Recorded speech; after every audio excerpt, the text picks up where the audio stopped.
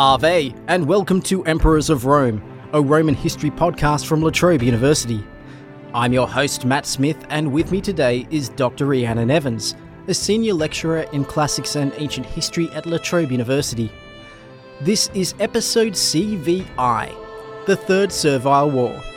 When Spartacus escaped the gladiator training school, he may not have realised what he had started.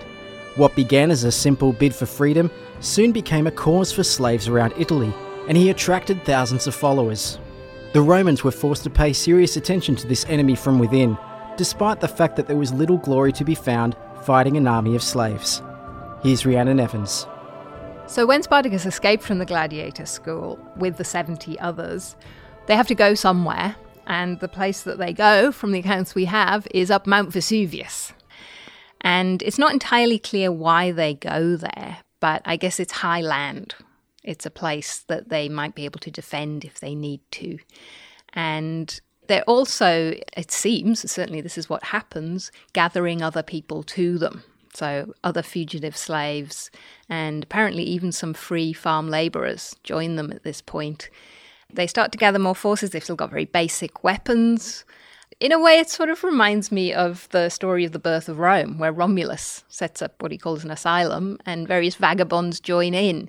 This weird parallel in the accounts of Spartacus here and the foundation of Rome itself, which is a bit of a paradox because, of course, these people are going to fight against Rome.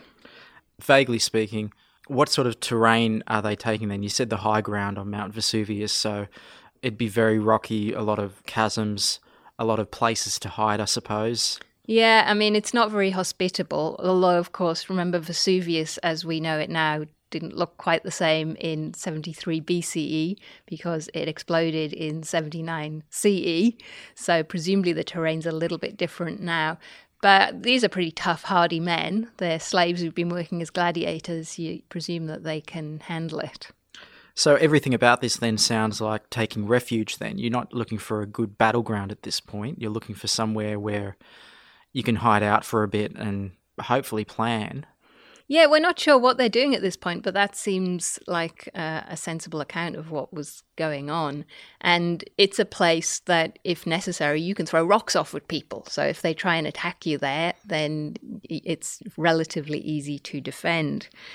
But the numbers expand, and at some point, at least according to Plutarch, they do need to defend themselves and they need to escape. What sort of actions do the Romans take then at this point? Who do they send to confront or to round up Spartacus and his men? They send relatively low-level people. They're all pretty much of the rank that we call praetor, which is still fairly high. It means that they do have power over an army. They're what we'd call a general. But it's not the same as sending a consul. It means that you're not taking it seriously as you would a foreign enemy. They're also not sending proper armies. They're not sending legions. So they send this series of praetors with whatever troops they can gather together. And in fact, we get slightly different accounts, or at least different names, in Plutarch and Appian, our two main sources. Both of them say that one man, Verinius Glaber, is sent. And Plutarch says there's another one called Clodius, along with 3,000 forces who are defeated. And Appian also mentions someone called Publius Valerius. They could be confused about the names, or maybe there were 3 praetors sent. But certainly these sort of mid-ranking generals are sent. They're with scattered troops, and it's the kind of force that you'd send if there's a bit of a scuffle going on in a city and things have got out of hand. I don't know, it's like sending the National Guard in or something. It's not like attacking a foreign enemy. They don't regard them as an organised force. And in that, they really underestimate Spartacus. So what do we know about Spartacus's interactions with the Romans on the slopes of Mount Vesuvius? We don't know a lot of detail about the battles, but we do know that, according to Plutarch, Clodius was sent against him there, and the slaves used the vines to climb down from Vesuvius. They made ladders made out of vines, and they threw their arms down in front of them, and that way they got away from Clodius and then sort of turned around and defeated him. So there's lots of little anecdotes along the way where the slaves managed to outwit the Romans. So it's sort of slightly embarrassing for the Romans. And this is one of those. They wouldn't expect them to be ingenious like that, I suppose. We're also told about Spartacus ambushing the praetor Cossinius, danger to the Romans. And Plutarch tells us, this is a quote, that he came near seizing him as he was bathing near Salinae. Cossinius barely escaped with much difficulty, and Spartacus at once seized his baggage, pressed hard upon him in pursuit, and took his camp with great slaughter. So it's a sign of things to come. Yeah. That Romans can't be safe, they can't be off guard. So this is really humiliating him as well, I suppose, not just by nearly seizing him, but seizing him while he's bathing. Yeah, that makes it worse. And stealing his suitcase. Seizing his baggage and getting him when he's presumably naked. Yes. So he really can't defend himself. Why wasn't that in the movie? Where was that scene? Well, the nudity was difficult enough for them to get through the movie. I think there were already questions being asked. We also hear that Varinius, when he's defeated, comes very near to being killed himself. His horse is actually cut from under him. And Plutarch's really quite shocked at this because this is how close a praetor of the Roman army came to being killed by this small band of slaves. Another example of this comes from Sallust, and Spartacus is supposed to have used an ingenious trick to sneak away at night. So the Romans sort of think we're going to get up and fight the slave army in the morning. And they can see that the slaves are encamped. But in fact, when they get up in the morning and move towards them, they find the slaves don't move. And this is because Spartacus has taken dead bodies and sort of propped them up with sticks and left them there. In that way that if you want to sneak out of your bed at night, you kind of create a model of your body out of balloons or bits of clothing and climb out the window, at least in the teen movies I've seen. Spartacus creates this appearance that the slaves are still there, although rather grotesquely using dead bodies. But they'd actually snuck away so that they can have a surprise attack on Varinius and his army. Now, this is only told in Sallust, and the bit of Sallust that we have here, in fact, all the bits of Sallust that we have from his histories, is fragmentary. And it doesn't occur in any of the other sources. And this represents one of our issues with looking at Spartacus. The sources all seem to say different things. So, as I say, this only comes up in this one source, and we're lucky to have it. And we don't really get told the outcome of it, because then Sallust breaks off, because it's fragmentary. So that's quite frustrating. It does kind of show, though, that his tactics, or the tactics of the slaves, or the four gladiators, are very much on the deceptive side, on the subterfuge. They aren't seeking right-out combat at this point. They aren't at this point, and it sort of fits in partly with the stereotype that the Romans have of slaves, that they will deceive you.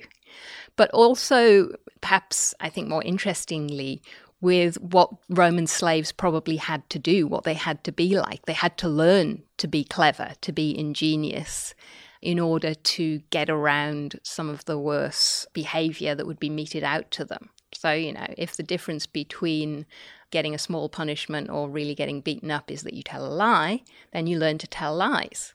You would in the slave's position. And I think this is an extension of that they've actually learnt these ways of subterfuge, and now they're putting them into practice on a much bigger scale with a Roman army as the people who might beat up on them. So if I've got a horde of escaped slaves and gladiators, Rome would be the last place that I'd want to be. Generally, Italy is the worst place to probably have them. It's hard to know what Spartacus is thinking at this point and what his motives are, but what could his intentions be?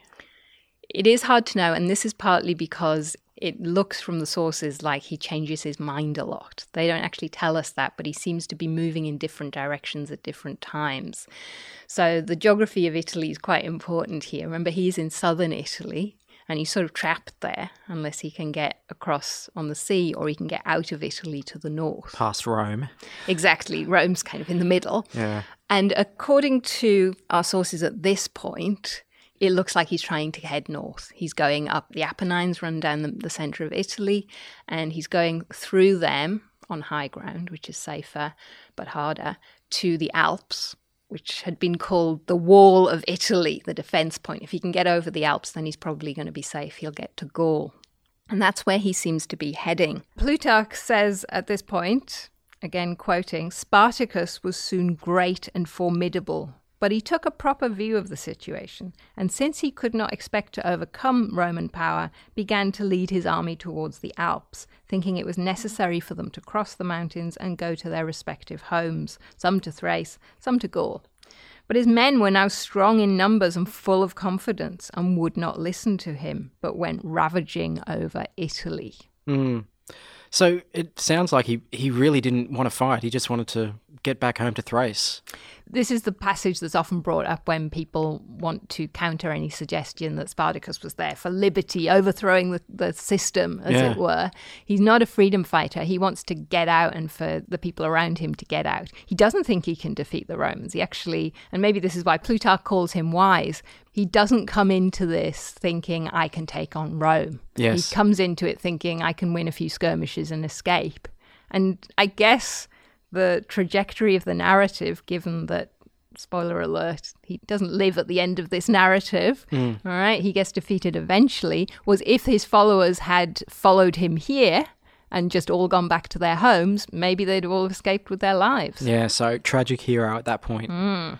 But he's also gathering more men at this point because he's defeated Roman armies or Roman soldiers. So that makes him immensely popular. And Appian tells us he's got 70,000 men. If you think he started off with 70, he's now got 1,000 times what he started with.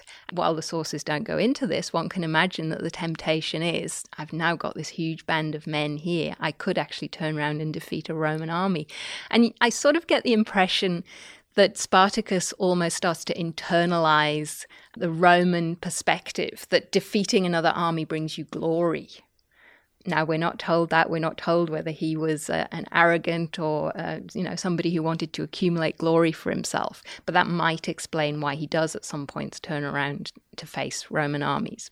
So Plutarch gives us the point of view of the Romans. He says it was now no longer the indignity and disgrace of the revolt that harassed the Senate, but they were constrained by their fear and peril to send both consuls into the field, as they would to a war of the utmost difficulty and magnitude. So this is a sign that there's real fear in the Senate, that it's not just an embarrassment that a slave and his gang have managed to overcome a few Roman officials.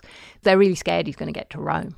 But they also seem to be trying to keep it quiet as well. There's references to that later on in Plutarch where the Senate's trying to hush it up. They're trying to send the formidable men out there as well, but they're trying to keep it quiet who they're fighting. Yeah, it doesn't look good for them. No. It's not something you can hold a triumph about. So both consuls are not getting much out of this.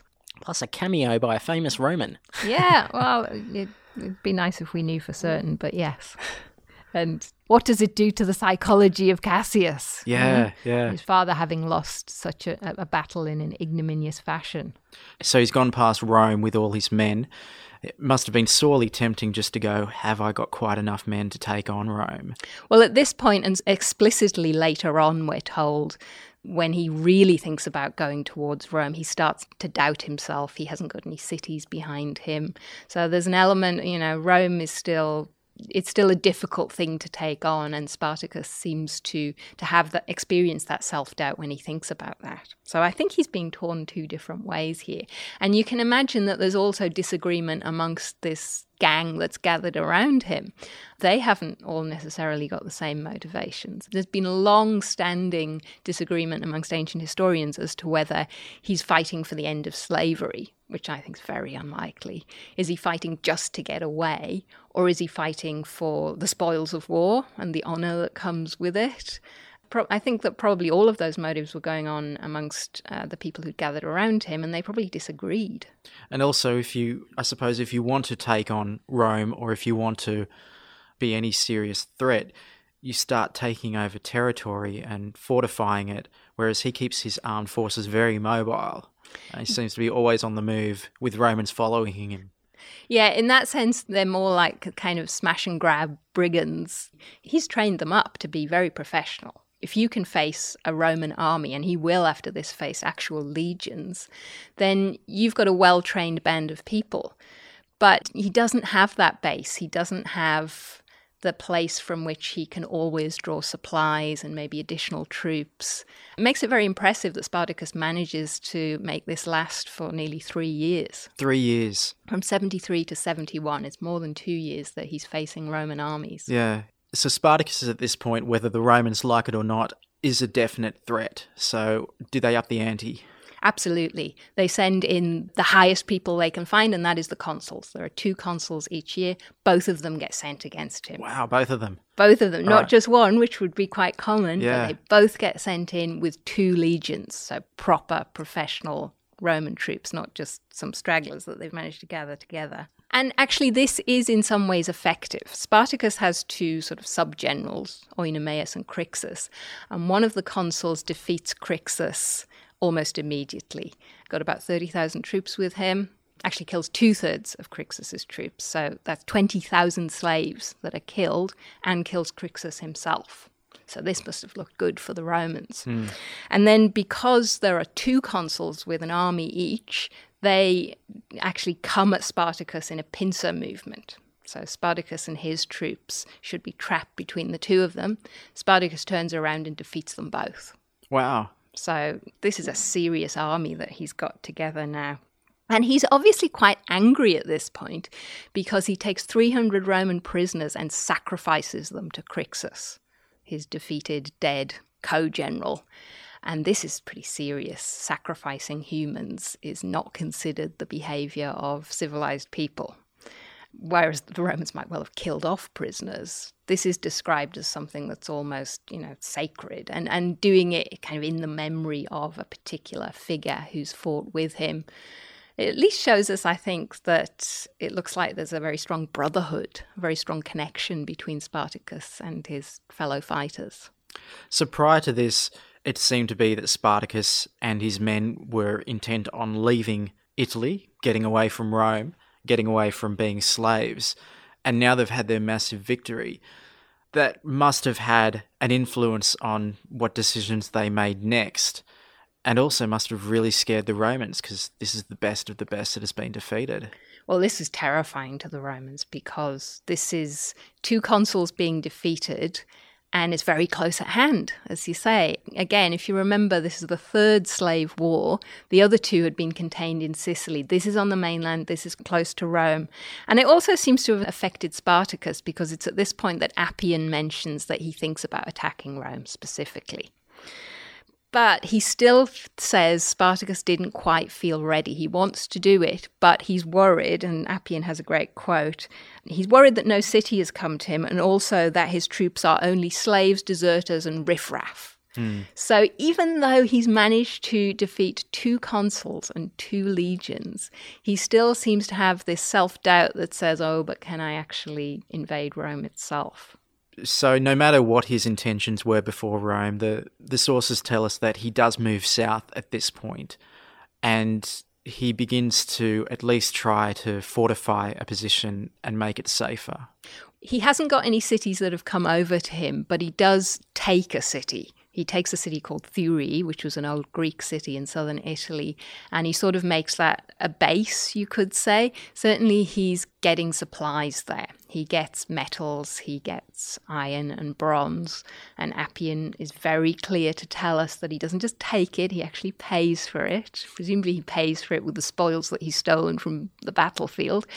But that would have been a standard Roman thing to do as well. And that's actually something that comes up along the line of both Plutarch, particularly Appian, to make clear that while Spartacus is a slave and he started this rebellion, the way he acts is often quite upright and moral, sometimes quite brutal, but he doesn't just take advantage, and he's not in favour of the kind of rampaging and just taking from the ordinary people everything you can just because you've got power and you've got weapons in your hands.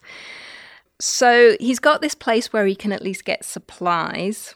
This, however, isn't where he's going to stay, and it's not a permanent solution. So Spartacus needs to either go north or south, as the Romans are going to come for him again. That's Dr. Rhiannon Evans, Senior Lecturer in Classics and Ancient History at La Trobe University, and you have been listening to Emperors of Rome. If you like this podcast, you can subscribe to it in Apple Podcasts or your local friendly neighbourhood podcatching service. Please leave a review, they are appreciated, they help us feel appreciated.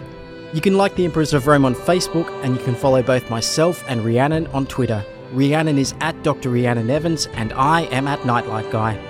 In the next episode of Emperors of Rome, Spartacus's last stand against overwhelming odds. And as time goes on, the myth becomes greater than the man. Too cliche? We'll go with it. So until then, I'm Matt Smith. No, I'm Matt Smith. No, I'm Matt Smith. I'm Matt Smith. I don't really want to be Matt Smith. Look, guys, we can all be Matt Smith, and you have all been fantastic, okay? Yeah, okay. Fine, Sounds okay. Fine. Thanks for listening.